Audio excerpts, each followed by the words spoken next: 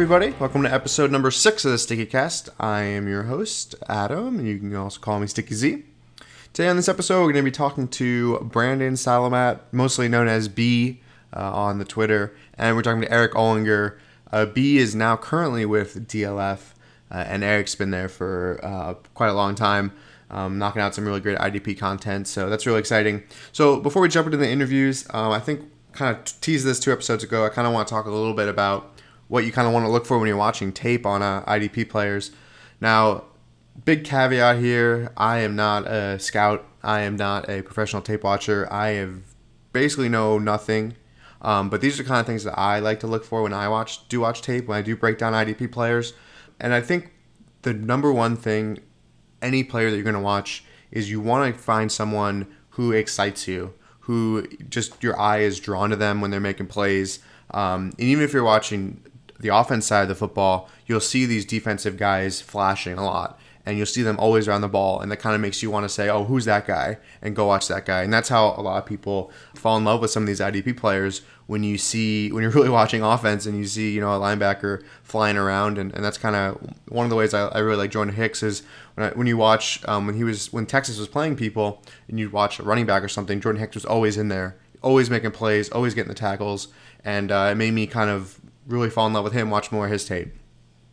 So I'll just start on the D-line really quickly. I think power is hard to really explain, but you kind of know it when you see it. I like to see guys that are quick on the snap. It's nice to kind of have that good reaction time. Derek Barnett. Sometimes you can get in trouble if you're kind of trying to count the snap. In college it's a little easier. When you get to the NFL, you have some problems. And speaking of Derek Barnett, he has a lot of his number one thing is his bend. So he gets really deep into the tackle to kind of push them around, and he gets around them really well, and that's kind of where the bend comes in. That sort of lateral quickness to get around a tackle.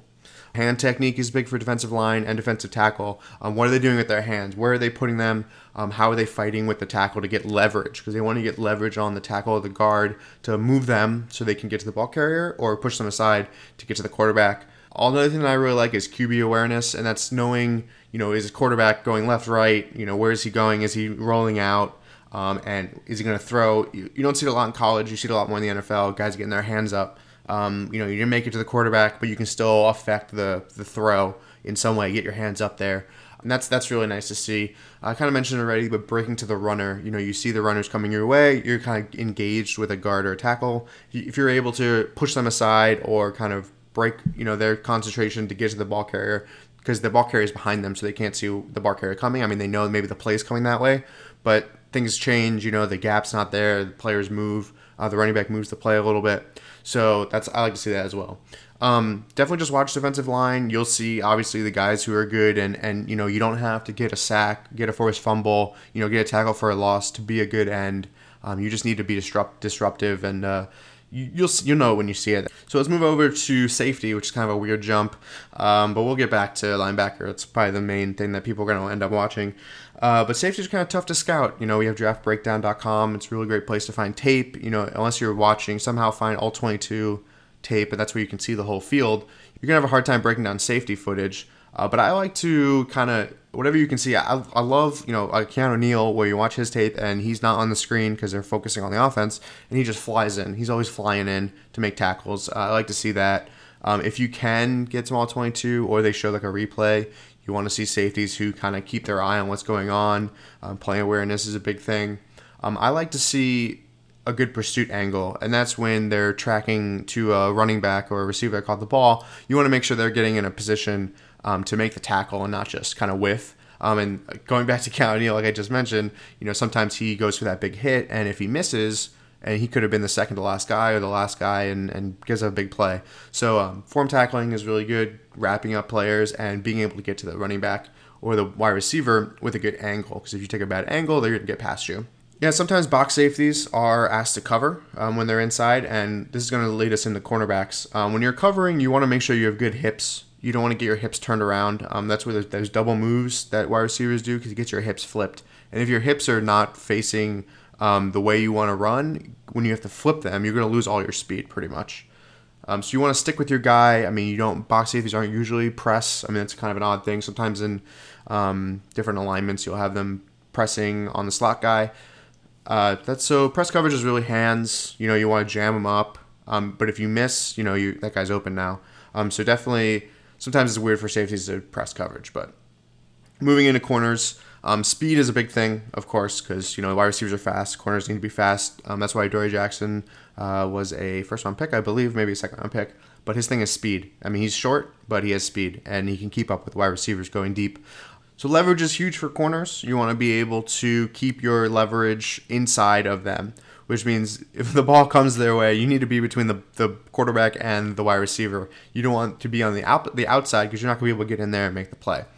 Speaking of that a little bit, we already touched on the hips, but ball skills are huge for corners. I mean, it's not just big for wide receivers. You need to be able to track the football. You need to be able to get your hands in there. You need to be able to jump to get the football, jump at wide receivers. You need to be able to know when the ball's coming. You need to be able to see where you need to put your hands inside the wide receiver's hands to break the ball out of their hands, whatever you need to do. And you see this, sometimes maybe when you're a little shorter of a corner, you're not going to be able to get up with the wide receiver. But if you can get your hands in there and you can break all the way from them, then you're doing a really good job.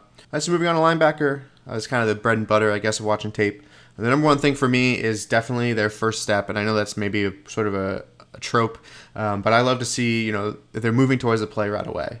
If they're moving away from the play or exactly what they're doing when the snap happens. And that kind of speaks to play awareness as well, knowing what's going on, seeing, where the linebacker's going, seeing where the running back is going, seeing where the quarterback's looking, and being able to diagnose a play based on the tape they've seen or what the alignment is of the offense, and knowing where they need to be to make the tackle or drop into coverage. So this kind of speaks a little more tackle ability. You want to wrap your tackles, get nice and big. You want to see those big hits, but also you want to make the tackle. So I love Luke Kuechly's of the world that aren't going to really try to kill you, try to kill the ball carrier, but they're really going to wrap, and you're pretty much almost never going to get past him. If he gets some hands on you, get nice, good tackling in there. Coverage, they do cover as well. Another thing you got to know about linebackers is, weak side linebacker has to be able to scrape. And that may just be like a term for something else, but this is what I've heard. Scraping is when you're running laterally across the play to get to the ball carrier. So because you're the weak side, you're on the other side of the play. The play is going to the strong side, which means there's more players over there on the strong side, more of the offensive line, and usually tight end as well, that's blocking for a run. And if you're on the weak side, you have to travel across the entire face of the play to make the tackle. And getting in there without being touched, without being blocked, shows good scraping ability. And when you see a player do that, that shows that they're a really great linebacker. So that's something I love to see as well. Getting off blocks, block shredding. Sometimes you have to take on a block, especially if you're a strong side linebacker. But being able to, use your hands to get away, use power to get off the blocks, or break away at the right moment to tackle. So that's kind of what I watch when I watch tape. I guess my number one advice when you're watching tape is to just watch tape. I mean, you don't have to be a scout to watch tape and come away with some sort of opinion on a player. It may not be right, but you still have an opinion. And then what a lot of people do, and I like to do as well, is find others who are watching tape and get their opinions as well. And then you can kind of, compare and contrast what you saw, what they saw, and see where, maybe they're coming from, and you can kind of change your process a little bit. I've been watching tape now for about 3 years on IDP players, and, if I'm 10% better every year, starting at 0, of course, then that's a big improvement for me, and you can kind of maybe be able to find some studs, that maybe not other people aren't on. You watch a little Markel Lee, rookie linebacker that no one really heard of, and then you can kind of get that guy before someone else would once the hype starts to catch up to them. All right, so we'll jump in our interview with B. He talked about having good scoring, which of course is like a big thing for me. Reaching for your guys, which I love because, at the end of the day, you want to root for these guys. And if there's someone that you've done the evaluations on, you've done the tape on, you've done the work on, you want to get that guy. And you want to root for him every week. He says trust the talent, because talent never goes anywhere. I agree. Situations are very fluid in the NFL, especially in IDP. Things change very quickly season to season, even week to week, depending on injuries. So trust the talent, because that's not going to go anywhere. And I love that take. Eric and B kind of had similar takes on vets. Don't shy away from productive vets. And sometimes you can target guys that were hurt last year because people forget about them. They're a year older, especially if you're doing dynasty. The age kills people. So let's jump into B's interview. Very excited to talk to my next guest, all the way from a different time zone. I think it's yesterday there still. I'm talking to B.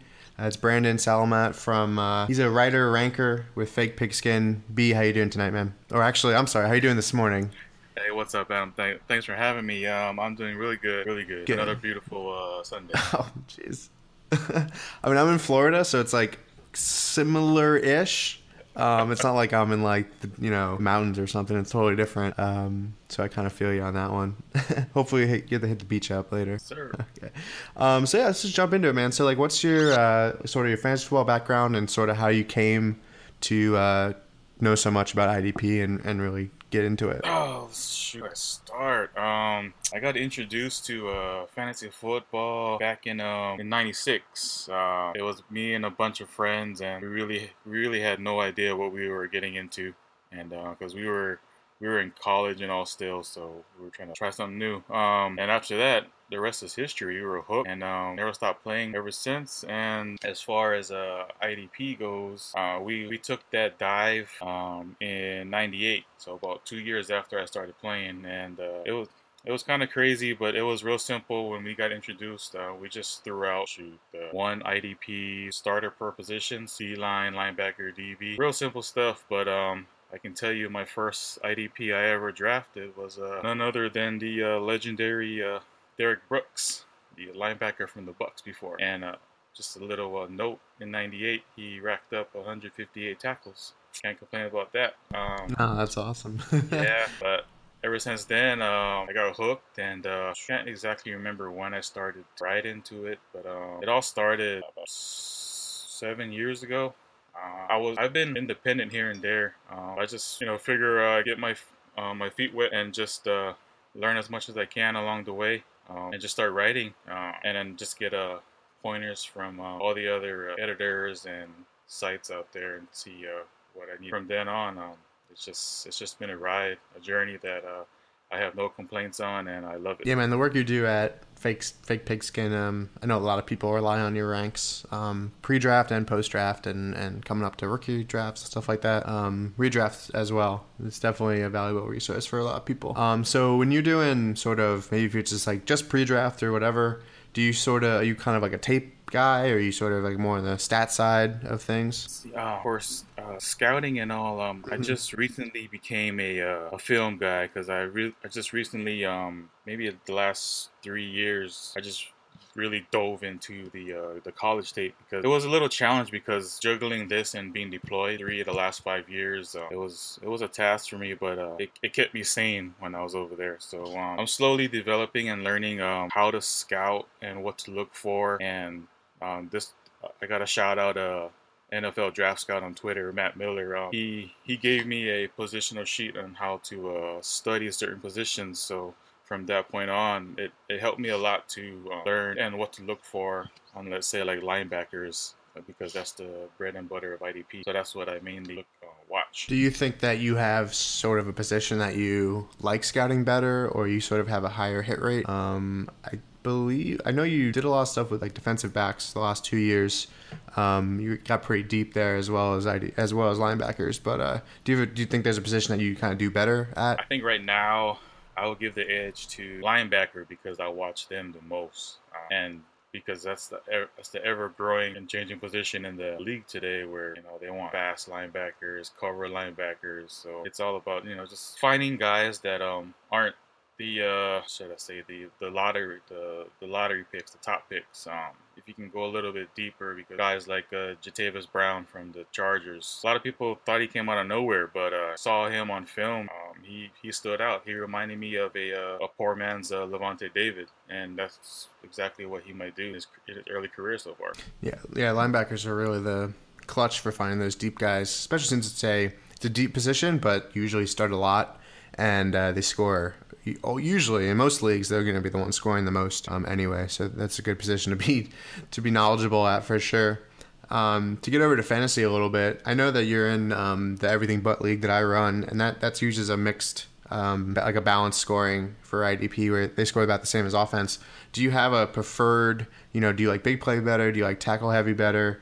when you're building out your own league or joining a new league? It's funny, I don't have a real preference. I'm willing to adapt and play in anything, but I love how you set up eButt. I love that scoring. I love the no position left behind scoring because it gives each position like their own individual I guess scoring sheets. So we can start like a defensive tackle, and every tackle they get is like 3.5 points. And I love it. I love the leagues that score 3 points per half a sack. That is pretty gold in my opinion, because any league that scores 3 points or less per sack, you gotta kick it up a notch. Mm-hmm. Yeah, so getting close to IDP light, that's just it's not as much fun. You really the defense side of the ball becomes an afterthought, and it's not as much fun. For sure. Yeah. So you mentioned that in MPLB and everything, but we start a DL, so you can start defensive tackle or defensive end. Do you kind of have a preference when you're looking at maybe making your own league about doing defensive tackle or CB required leagues for your lineups? If I were to create a league, yes, I make it defensive tackle and CB required, just so that you can start 11 defensive players, but you can kind of like throw out your own defensive formation. Like, you can throw in 1 or 2 defensive tackle. You can run your nickel or what. Just all about it's all about flexibility. And hopefully in the near future now and beyond, IDP flexibility starts to evolve. Yeah, it's definitely the most fun, and it lets you build your team however you want, and you mix even the required lineups with the high scoring. It's just way better overall because you're really making it so the IDP is just as valuable as the offense. And more so in some aspects. So when you're going into your draft, whether it's an auction like we did for Everything But, or however whatever you decide to do for a startup, do you kind of have a specific strategy you usually try to stick to? Do you kind of just like go for your guys? I mean, a lot of people have been saying wait on offense, and that seems to be like the thing that most people kind of tend to do. Wait on defense and go hard on the offense. I'm sure you probably agree with that as well. But do you find yourself kind of going for studs more, or kind of just taking like the shotgun approach for IDP, since you kind of believe in yourself a little bit more than some others may? All right, in a startup draft, well, first things first, you gotta know your league settings. Once you know your league settings, your scoring system, and the depth at all positions, you should be able to have a nice plan. But for me, I target my guys, especially for IDP. Like I want a handful of my elite guys, my studs. So if I'm in a startup and we're in like round 6, and there's been like maybe 1 or 2 IDP taken, say that's Watt and Wagner, and if I'm okay with my offensive guys, and by the time we hit the 6th round, I will take my dude Quan without questions asked in the 6th round, and to start building my IDP squad from there. Because even though you can wait on linebacker, I prefer to have at least two top-heavy guys to build your foundation around, and it helps make your squad be more balanced, and you can build around it more, in my opinion. Do you follow the same sort of tactic for other positions as well? Kind of going for like a stud defensive end or stud safety? Oh, yeah. With the defensive ends, I will grab those guys early and often, just because I know there can be a slight drop off with certain guys, so I kind of want to get my guys there, like Frank Clark and Danielle Hunter and all that stuff. So I want my guys, I'm willing to pay the price. That's how I am.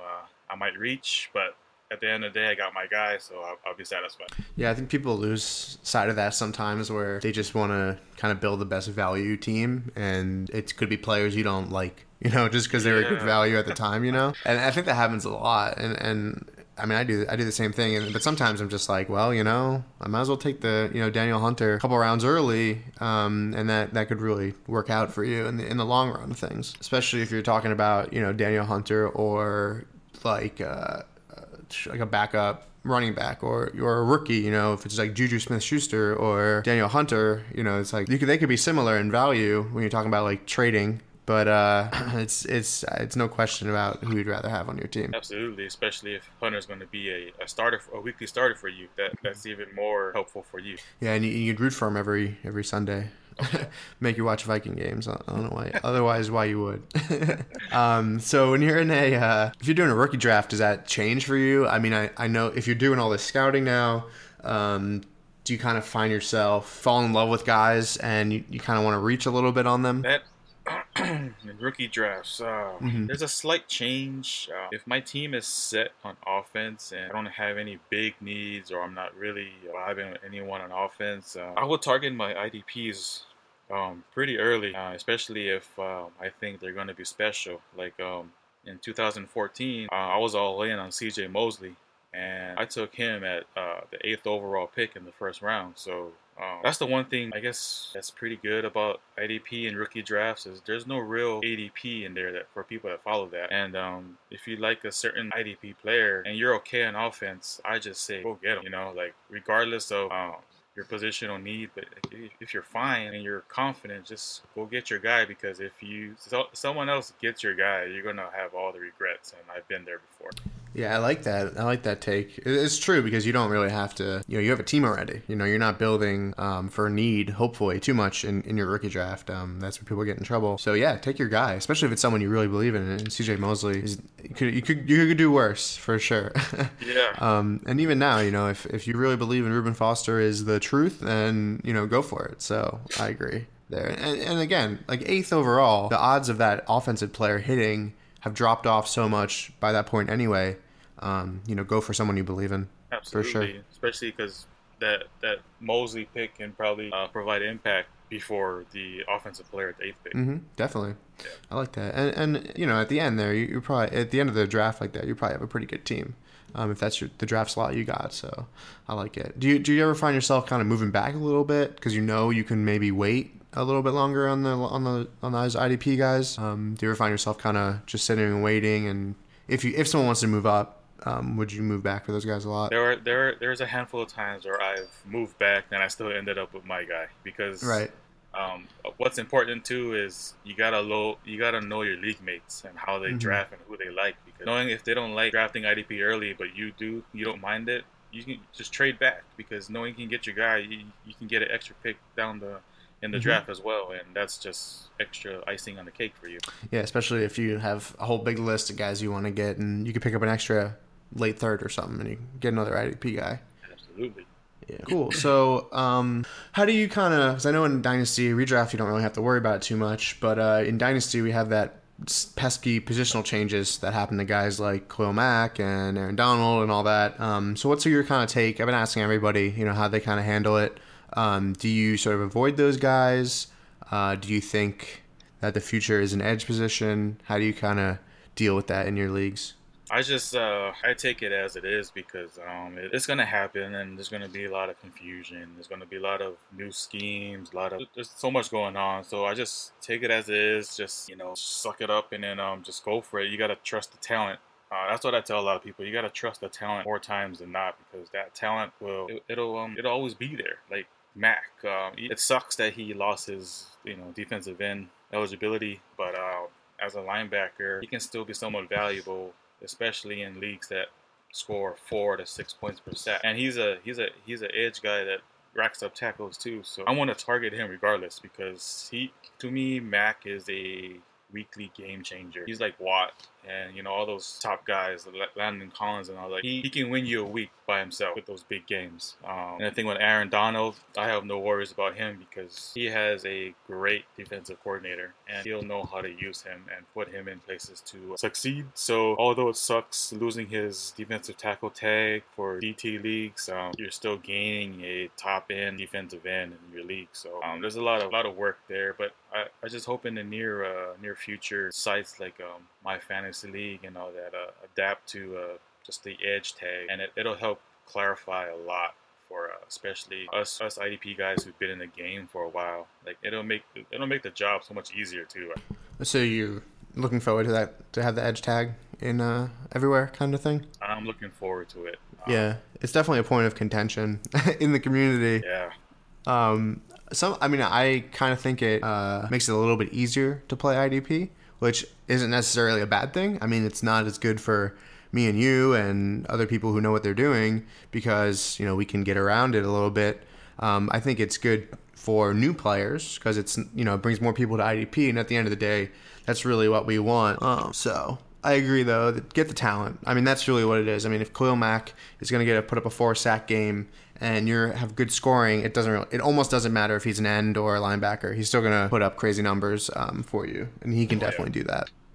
Yes, he can. Okay, so if you went back to 1998 when you started IDP, and you sort of wanted to give yourself some advice, or you wanted to give a new player who comes to you now some advice for IDP, what would you tell yourself, and what do you usually tell new players, like how to succeed? Well, the very first thing, or on the top, that I would suggest and tell them is you gotta know your league scoring settings, because that'll help you build your board on how you want to draft your IDPs, and you gotta know how many positional starters they're gonna be.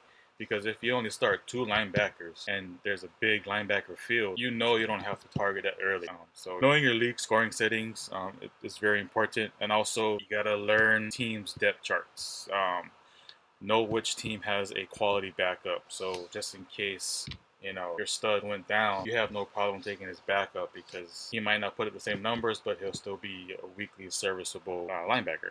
Do you have a site that you kind of use for depth charts? Does Fake Pigskin carry them, or do you kind of just use Roto World or Our Lads? For depth charts, I just jump in between Roto World, Our Lads, and even the official teams that here and there. Yeah. Just look at it and then see which ones are different, and just even Pro Football Focus has depth charts as well. I'm not sure if they have it out right now, but yeah, normally they have depth charts too. I just look at those, and then but one piece of advice in IDP leagues especially, don't go so hard on the depth charts in May and June. Just take it with a grain of salt. During training camp and preseason is when the depth charts really matter, I think, because what's his name? Adams and the Giants might be starting now on the depth chart, but come training camp preseason, Darian Thompson might take his job back. So, you just got to pay attention to these things. Pay attention. That's all I got to say. Pay attention. Yeah, it's good. And even like on Twitter, there's a lot of information flying around out there. That's the thing too, yeah. Especially if you're on Twitter. I wish Twitter was around in '98. That would have been helpful for me. But that's the thing. If you're on Twitter, don't be afraid to ask questions to any of the IDP community guys, because that's a great bunch of guys there, a great bunch of people. And lastly, I say for a new player, and give myself advice if I played in '98 again. Don't pay too much attention in age in IDP, because you want to be a competitor. You want to compete weekly. So don't shy off that veteran, but have concern for a veteran coming off a serious injury though, because that can change. Like Derek Johnson, hell of a linebacker, and he'd be great for IDP, but he'd be having injuries left and right, Achilles and stuff like that. So he'd be good in the short term, stopgap, but in the long run, you probably don't want them. So just pay more attention to injuries than age in IDP is what I would say. Yeah, and guys produce so much longer. It's not like there's not as much of a cliff. That kind of running back, you hit 28, starts to fall off a cliff. Linebackers, they go to 33, 34. If you're good, they're going to stay good, and they'll produce. Yep. Cool, man. Well, I think that sums it up pretty much. I really appreciate you getting up early to chat with me. That was awesome. Do you have any last parting shots? Anything you want to plug or anything like that? Nothing come to mind right now, but I just got to say, your ranks are up. Yeah, my if you go on Fake Pigskin website, you just hit the NFL tab and go down to the IDP link. All my work is there, and hopefully in the near future, my work expands to other places. But for now, I just thank you to my brother Adam here for having me, and then big thanks to my man Regan at Fake Pigskin for bringing me up and helping me build my network. Awesome, man. I like it. Well, hopefully you have a nice rest of your day. Hit the beach, have a puka dog. Did I pronounce that right? Puka dog, yeah, man. They're good? All right. Every time, poke is getting popular here in the States, this side of the States, so everyone pronounces it wrong, and I'm always like, it's poke.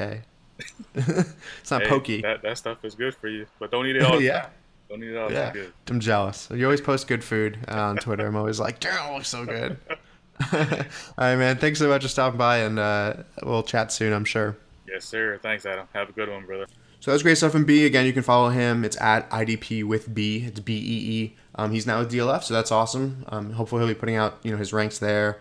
All right, so let's just jump into Eric's interview, and then we'll take it out from there. So my next guest, super excited to talk to, is Eric Olinger.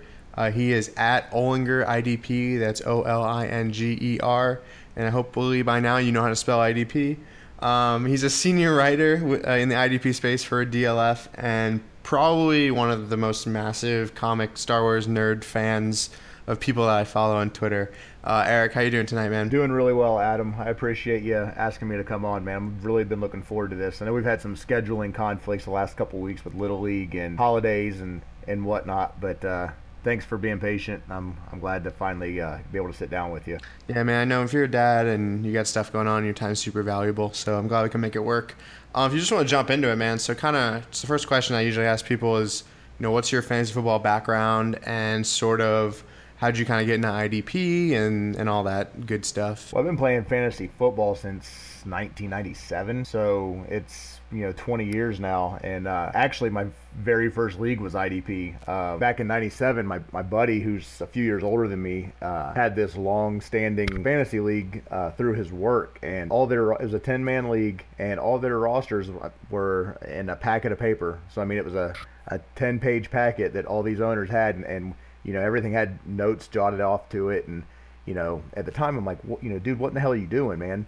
He's like, oh man, it's fantasy football. I'm like, I don't understand. And he's like, well, man, he's like, here's Deuce Staley, and I can trade Deuce Staley for Ray Lewis or whatever it was back in the day. And so I'm like, tell me more, because this sounds amazing. And it just kind of went from there. And then I think it was like a year, like the very next year, he helped me and all my buddies start a league, and that league went on for it just finally folded like 3 years ago. So I mean, it went on for well over 15 years before high school friends just kind of drift apart. And so I mean, it was right from the get-go. It was just IDP or bust. Like it was just so much fun, and it was kind of confusing to me early on. I'm like, why are people playing half a league? Like, why are they playing with team defenses and there's this amazing whole other side of the ball? That's awesome, man. Yeah, I mean, it's cool that you're such a long-standing league. It sucks that it fell apart. I know it's tough to keep those things going after a while when real life gets in the way, but I totally agree. Once I started getting IDP, it just makes no sense to me to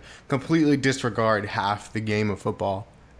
It's almost worse to condense it into a team defense too. Yeah, I mean, it just feels like it's like you grew up with the Death Star Lego set, and then someone hands you this really boring set of Duplos, and it's like, what the hell you want me to do with this? Like, I can't do anything with this. I want a Death Star.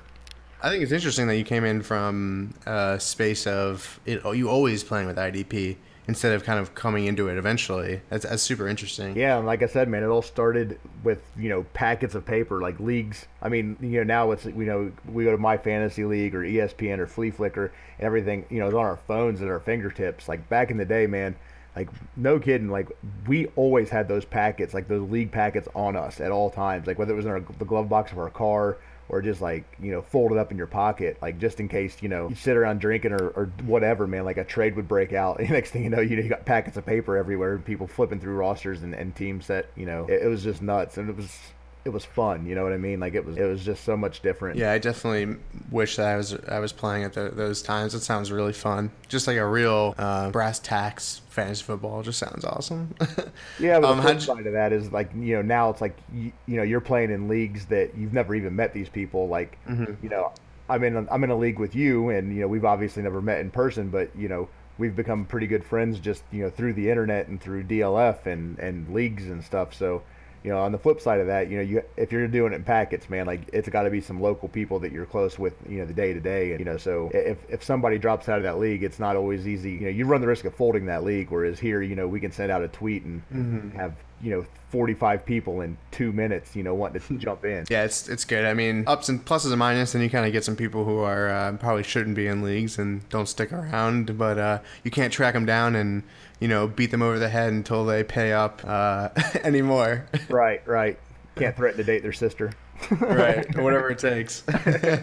So sort of when you kind of do your evaluations of players, even going back that far, do you kind of stick to tape more?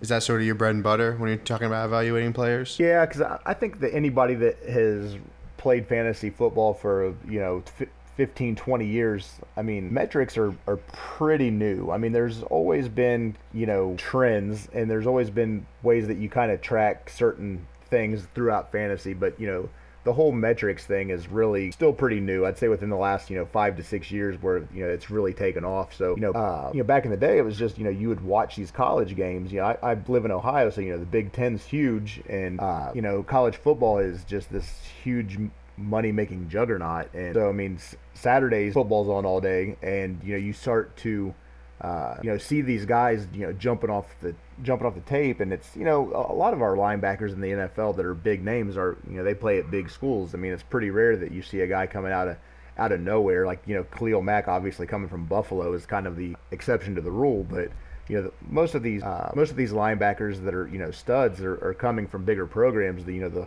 Miamis, the Floridas, I mean, even Boston College, Alabama, I mean, Ohio State. So it's, you see these guys, and you can tell who's got the body type and who's got the eye for tracking down the ball, and who can drop into coverage, basically who's, loose through the hips, that, not just going to be a 2-down thumper. So you kind of make that note on Saturdays and wait and kind of see where they land come draft time. Do you think that linebackers sort of a better position that you sort of do better at, or you kind of get some more hits at? Yeah, absolutely. Because the thing is, man, like, especially with the evolution of the edge rusher, a lot of times, man, you don't know where a defensive end's really going to be in the NFL until the scheme that they land in. So you get a guy that gets designated as that quote unquote edge rusher, and like Khalil Mack, we've seen it the last 2 years. 2 years ago he was a linebacker, and then last year he was a defensive end, and this year he's going back to linebacker. So it's really hard to peg a guy that's going to be yo-yoing on that edge position, as opposed to a guy that is going to be a Mike linebacker or an inside linebacker in a 3-4,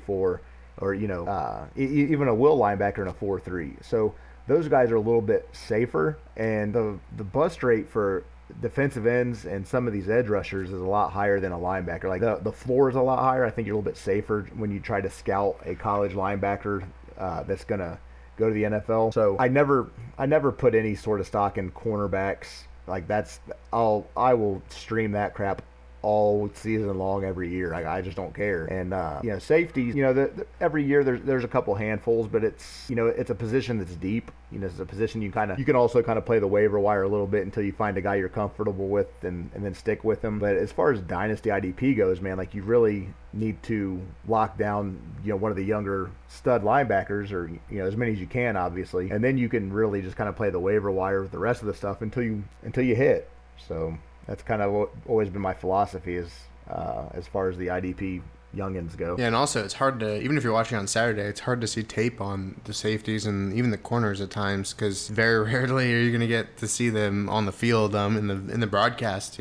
So it's really tough. Yeah, and I mean, but now it's like with the 24-hour news cycle, with ESPN News and the Big Ten Network and all these sports shows, and even Path to the Draft and NFL Network, like it's 365, man. Like 52 weeks a year, they're pumping out information where it's out there. I mean, you have to be able to kind of comb through it, because a lot of those shows are, everybody's looking through rose-colored glasses. But we knew about Adams from LSU, and we knew about Peppers from Michigan, and some of the higher profile guys that were from playing last year. And then right now is a great time for fantasy football, because you got guys like Nick Whalen in his Devy report, and Ghost in his Orange report, that are they're pumping this kind of stuff out. They're already studying for the 2018 class. So there's all kinds of people out there that are just doing the Lord's work. And like I said, with ESPN and NFL Network and all these conference network, the information's out there. So it's you kind of see it, and there's ways to at least kind of take note. It might, and they're not all going to pan out, but at least you kind of get an idea of, hey man, week 2 I seen this guy, week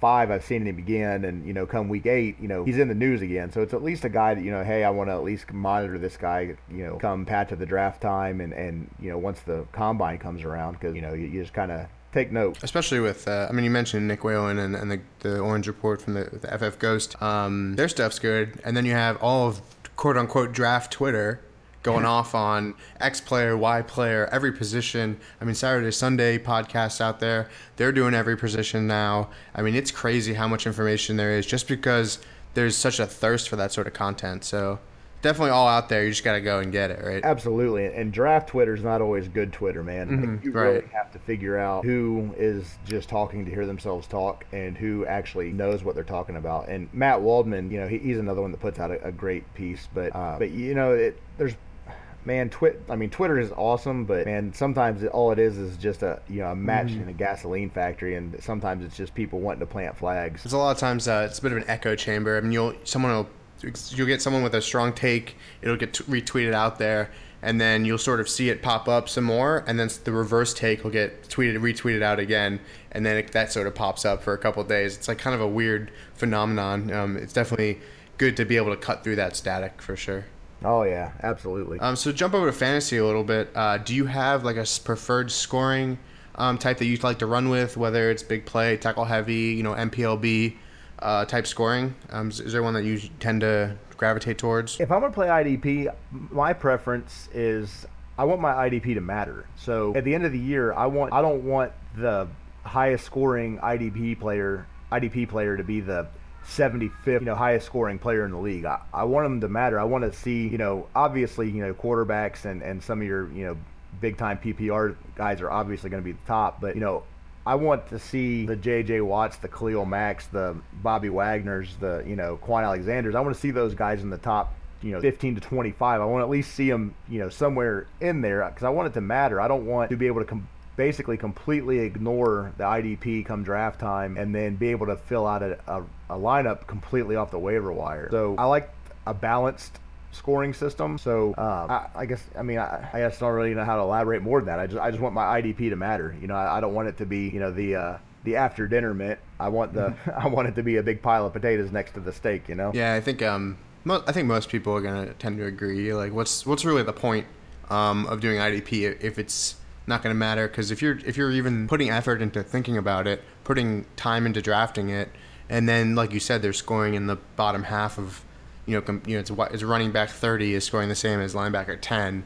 That just makes me upset all over the board. You're wasting your time at that point. I mean, start enough IDPs that matter and make sure that they score enough that matter. How do you feel about defensive tackle, like cornerback required leagues? I know you mentioned that you tend to like to stream. Does that really change at all if you have cornerback required if they score highly?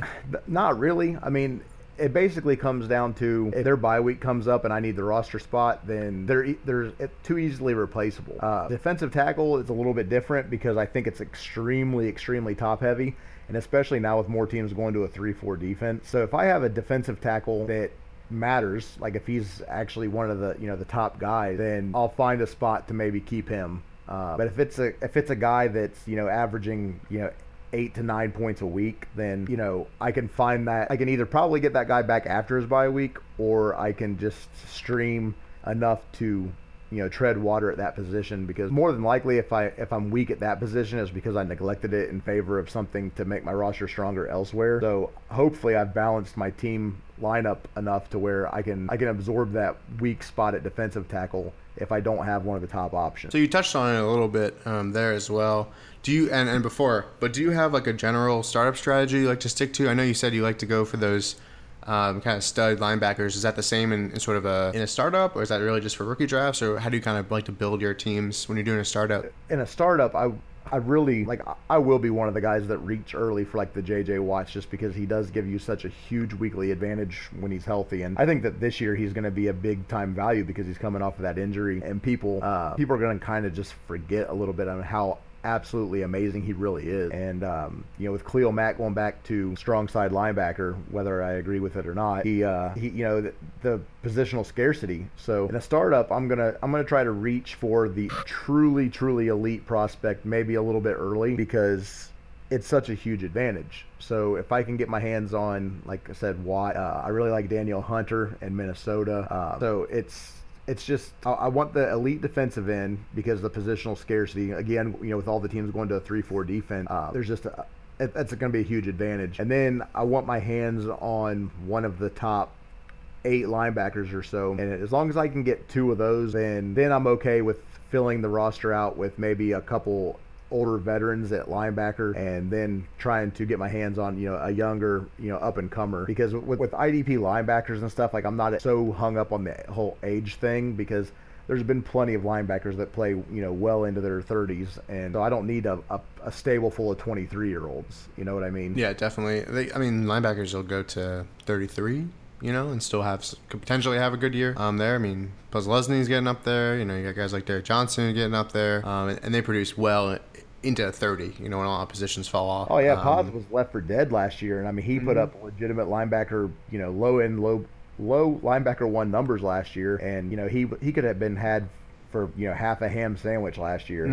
He was an afterthought. You see it a lot. People kind of, especially in Dynasty, they'll see the age and immediately discount a guy, and you'll see them just sit at the top of the, if you're doing it on My Fantasy League, it has tracks that ADP for you, and they'll just constantly be sitting there round after round after round, and you're like, well, at some point we gotta take him because he's going to produce. And if doesn't, then you didn't lose too much, hopefully. And then people get so excited and hung up on rookies, and with Miles Jack last year, they just automatically assumed that he was the next big thing, and just were so quick to write off Puzzlesny, and the vet wasn't ready to give it up. So speaking of rookies, does your strategy differ at all for rookie drafts? So you still reach for those guys who are more of a sure thing? With the rookies, like most of the time with the rookies, that means that you always want to take the best player available in a dynasty league because you don't want to ever get caught drafting for need. But sometimes when you get an elite prospect, you can go a little bit earlier, but more times than not, like I'm pretty much going to be focused in on offense. Definitely my first pick in the draft, and then the second round, if I'm towards the end, I might go ahead and dip my toe in. Like this year with Reuben Foster or Jared Davis or even Myles Garrett, who I like a lot, and Derek Barnett. So it just really depends on the class, I think, because this year I feel like the rookie class was a little bit top heavy, and then it just gets really muddy really quick. So if there was if it comes down to just a big old cluster of guys that I'm not sold on the offensive side, then this year I was a little bit more inclined to go ahead and try to grab the Fosters or the Davises or the Garretts. So most years that's not the case. There's usually a little bit more offensive talent to be had. So you mentioned it with Khalil Mack. How do you deal with those positional changes on your teams? Do you just let it ride? Do you try to avoid those players that are in positions where they could be switching a lot? How do you handle that? Well, I mean, the thing is, man, like when he's a defensive end, he's a championship winning player. So you have to roll the dice. And the bad thing is, right now there's kind of a gray area of where people are being pegged because of My Fantasy League, and they're being linked to they use the depth charts from Roto World. So whatever Roto World designates a player, then My Fantasy League makes that change. And sometimes, even though an NFL team designates a player defensive end, a player designates himself a defensive end, the NFL recognizes him as a defensive end. If he plays more snaps at linebacker, then they make him a linebacker. So I don't agree with that, but it's not my call to make. So those players, when it comes to the possibility of winning a championship, specifically with Khalil Mack and even some Jadeveon Clowney, you have to roll the dice, because outside of the the upper echelon of NFL teams, there's so much coach turnover year to year. A lot of those guys, man, like you can't guarantee anybody's going to be a 4-3 defensive end 3 years from now. I never thought I'd see Robert Quinn as an outside linebacker. I mean, he's been a really awesome 4-3 defensive end, and he's going to be playing with his hand up this year. So I just it's stupid, but the NFL is everything kind of goes one way, and then it course corrects and it goes the other way. And you can't always be planning 3 years down the road. Occasionally you have to plan for right now, and if you have a window to make a run at the championship, then future be damned, sometimes you just have to take a swing at it. So I basically just I don't ever let fear build my roster. It's a good way to put it. And yeah, like you said, the coaching changes quickly. You can have a good team and that DC wants to go and be a head coach somewhere, or a bad team and they're switching defensive coordinators every year. So it's really tough to plan that out, which I like to hear. Do you, this is the hot button issue, but are you in favor or not in favor of an edge position? I like the idea. I like how you took a second. Yeah, because I see both sides of the coin, man. Like I like the idea of it, but I think that it could lead to too many arguments, man. Because like I said, I already think there's too much gray area as far as, players being designated linebackers when they're not a linebacker. So somebody that gets called an edge rusher because he plays a handful of snaps at edge, off the edge, I think that the idea is solid. I think the concept's good, but man, I would really have to see some like framework to this of how you're actually going to police it, because like I said, anything that gives more IDP versatility, like to lineups and to leagues, I'm all for just, for something different. But man, it's a slippery slope, and I think that, preseason and week 1, it's a great idea, but I think by week 4 or 5, you're already planning on how you're going to fix it for the next year. Yeah, and with the NFL is changing so much, I mean, these guys play multiple fronts all the time, and right, there's no line to be drawn.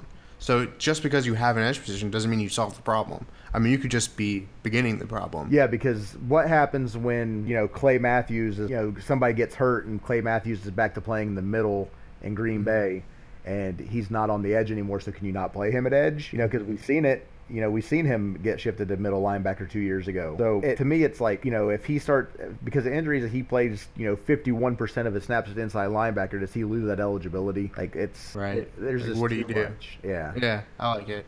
It's tough. I go both ways on it a lot too. It definitely dumbs down IDP a little bit, but it also causes more problems, and it's just there's really no good fix for it currently. Hopefully, down the line we figure something out. I think the more people get into IDP, gets more smart people thinking about it. We'll figure something out for sure. Well, it's one thing that if you put that position there, but what are you doing to the scoring? Like, is an edge rusher going to have his own specific scoring? Because if he's not, then just add more flex. Like, just add another flex position to your lineups. Like, just if you're just trying to get more people in there, if you're not going to actually change the scoring for an edge player, then what are we really trying to get to? Like, what's the actual payoff? And if you're scoring well, obviously the defensive end of linebackers can be kind of a drop down, but I mean, if Robert Quinn, just an example, I mean, he was kind of injured a lot last year.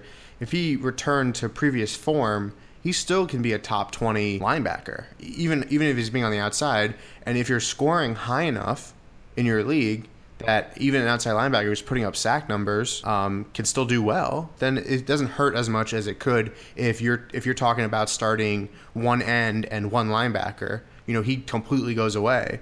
Where if you're scoring well, he can actually still be a starter for you. Yeah, like I said, the idea and the concept is solid. I just need to see some framework of how you're actually going to execute it. Nice, I like it. So if you were going back to, I think you said 96, when you're jumping into your first league, do you have any advice you kind of give yourself to something to remember, things to look at, or even if it was like a new player hit you up on Twitter, just looking for IDP advice, like what would you tell them? Anytime that somebody asks me or comes to me and says, hey, I'm new to IDP, what should I do in my first draft? The very first thing, above all else, before you do anything, read your scoring rules. Like, you have to know your scoring rules, because if IDP matter, then you have to approach your draft quite differently than if IDP are an afterthought. If you're, your top ranked, like we talked about earlier, if your top ranked IDP players don't score enough to where they're basically in line with, like you said, the running back 30, then you can basically neglect IDP until you've built your entire offensive starters and a couple key bench players before you have to even go pay attention to any IDP players. So you have to know your starting lineup requirements, and you have to know your scoring system. So that 1A and 1B. All right, Alec. Well, thanks so much for stopping by, man. That was really good. I think you nailed a lot of these questions. Do you have any parting shots? Anything you want to get off your chest? Anything you want to plug? I mean, you can always find me on Twitter at Olinger IDP. Usually spouting off something about fantasy football, Star Wars, Batman. Always defending the DC extended universe movies. I don't care what anybody says. I like Batman versus Superman, Suicide Squad. Wonder Woman was awesome. Wonder Woman was awesome. I'm usually on there, spitting some nerd stuff. So other than that, man, like DLF, like we're a huge army of fantasy football writers, and we have some really good, smart people that are writing for us right now. One of the absolute smartest IDP minds that I've come across in the last 5 years is Tom Degenerate Tom. Which way does that go? I think it's Tom Degenerate. Yeah, Tom Degenerate. He's from England. He's a good old chap, but he is absolutely brilliant, man. Mm-hmm. And I can't. Tom Kislingbury. Yeah. Yeah. So if you're not following him, please go out and follow him at Tom Degenerate. Young guy, man, but he's passionate and he's super smart. I'm so glad that we have him at DLF. And then the wily vets of Scott Fish and the FF Ghost. We just have some good guys, man. Like, there's a strong roster. So, just get out there and you can follow us. Like, we have a really good presence. We all have our DLF logos. Some of them are nerdy with my Wonder Woman, and, some of them are just, NFL players. But we're out there and we're pretty easy to find. Excellent, Eric. Thank you so much again for stopping by. Thanks for having me, Adam. So like Eric said, get a stud defensive end in startups, and that's sort of what I do as well, just based on the positional scarcity. He kind of goes for a top 8 linebacker, which is nice. I mean, it's nice to get those guys. If you can get that last guy, the 6th linebacker, you can take Bobby Wagner a little bit later than others, have taken the Quans and the Kuechly's, stuff like that. If you can get a oval tree, the 6th guy or whatever, whoever that's going to be, you can really build your linebacker core very strong based on that one guy. And then he kind of fills in with vets, which I like that take as well, and goes for some of those upside plays as well. He's talked about drafting for talent, just like B did. The talent's not always going to be there. He said one thing it was a good takeaway, was don't let fear build your roster. If you're worried about a player switching position, then you're kind of letting fear guide what you're doing, and that's kind of a take on just get the best players, and you'll deal with the positional changes as they come. His 2 big advice points were know your scoring and wait on IDP, which I think has been harked on a lot, and I really agree with that. You can build IDP later. He had a kind of good mix because he said take stud guys and take some top linebackers as well, and then build in later. I'm on IDP. So that's going to do it for episode 6 of the Sticky Cast. You can follow us. It's at the Sticky Cast on Twitter. You can follow me at AdamTZ. Make sure you go and follow our guests as well. Thanks for listening.